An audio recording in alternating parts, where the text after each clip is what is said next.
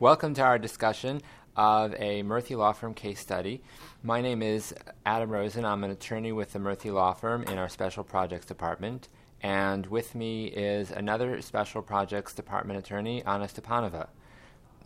Now we will be discussing the kinds of cases that the Murthy Law Firm sees and the issues that come up in non-immigrant status reinstatement, often referred to as nunc-pro-tunc.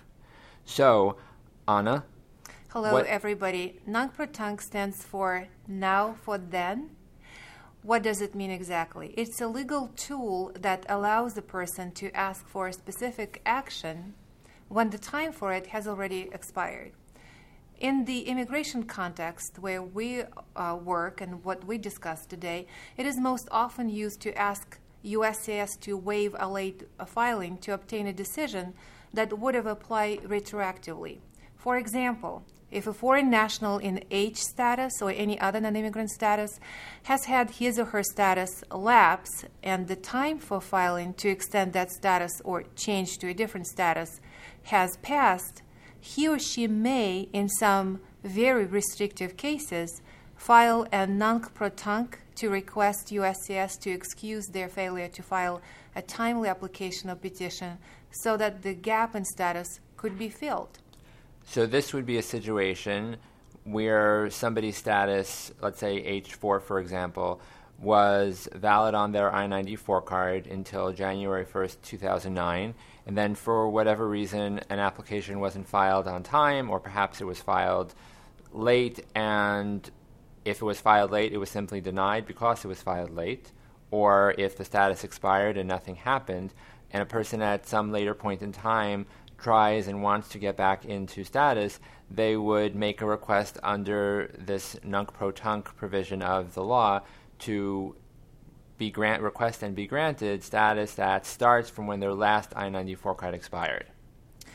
Yes, but I said that would be possible only under very, very strict requirements.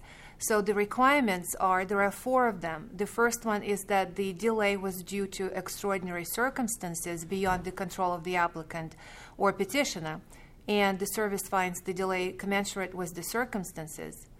The next one is that the foreign national has not otherwise violated his or her non-immigrant status. The third one is that the foreign national remains a bona fide non-immigrant. And finally, that they're not the subject of deportation proceedings.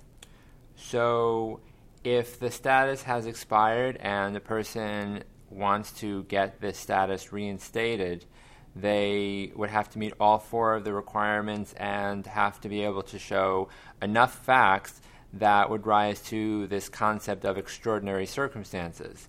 So can you talk about what kinds of situations might qualify as extraordinary? Yes, I can give you a few examples of what we see here at the Murthy Law Firm. Most often we see cases where clients in H4 status, most commonly they're spouses of H-1B workers, although they can be children also. And those 8 people in H4 status have failed to maintain status because they simply did not understand the requirement of filing their own application to extend their status.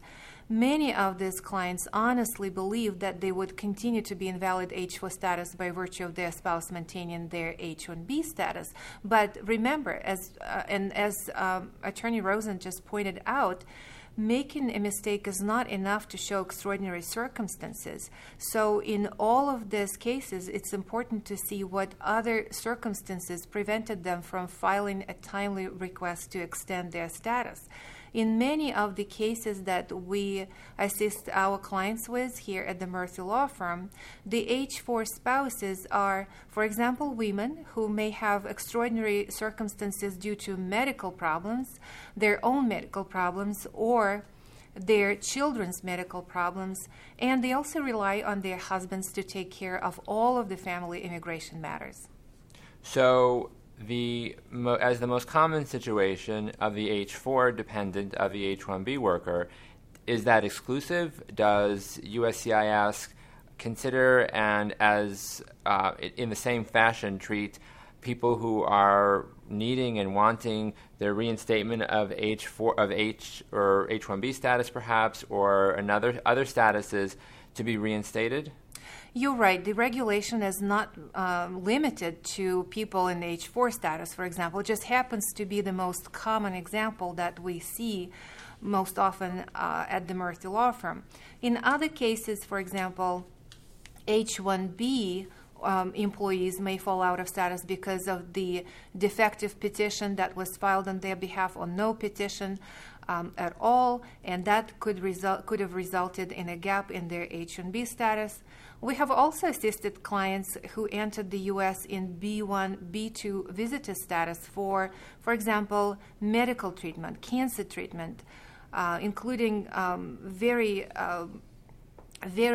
sympathetic situations. Or they could have entered the U.S. to spend time with their ill relative.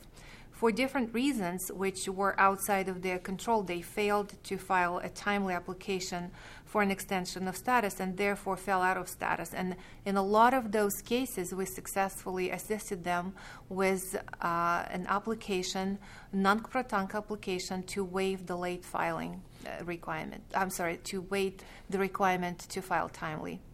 Yeah, one of the limitations of the H-1B situation is the requirement of a labor condition application, because the certified LCA does need to be available for the period that there is no status in order for immigration to be able to grant the H-4 retroactively or nunc-pro-tunc, reinstating the individual back into H-1B status.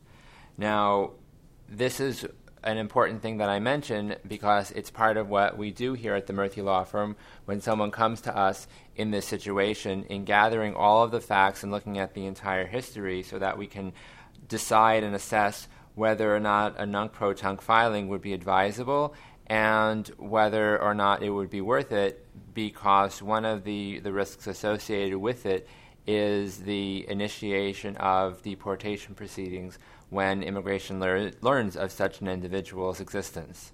That's exactly right. Nunc-pro-tunc is not the most proper course of action in each and every case when the individual failed to maintain their non-immigrant status. If the individual has not been unlawfully present for over 180 days in the U.S. so that he or she would be barred from reentry when they leave, and they do not have a very strong case, for example, and they can't travel, we simply advise them to travel and re-enter the U.S. in valid status. In those cases, it is not advisable to file a nunc-pro-tunc application waiting for the results and if the result is not an approval, then the individual might have accrued more than 180 days of unlawful presence at that point, and it would be too late to fix this situation by travel. So one of the most important things that we can talk about and that we tell to people who consult with us prospectively considering an action like this and hiring the Murthy Law Firm is how important it is to be informed, to remain informed, to consult with an attorney, to make sure that when you have a document like an I-94 card that is expiring, to find out what you need to do when it expires, what the consequences of that might be, so that anybody can take the appropriate steps in order to ensure that while a person is in the United States, they are here lawfully. I would just add one piece of advice to this, Adam. If someone advises you not to do anything and just wait for the law to change or for something to happen, get a second opinion, because the longer the wait, the less likely it is that you will be able to resolve your status issue. Thank you very much to everyone who's listening to us today. Thank you.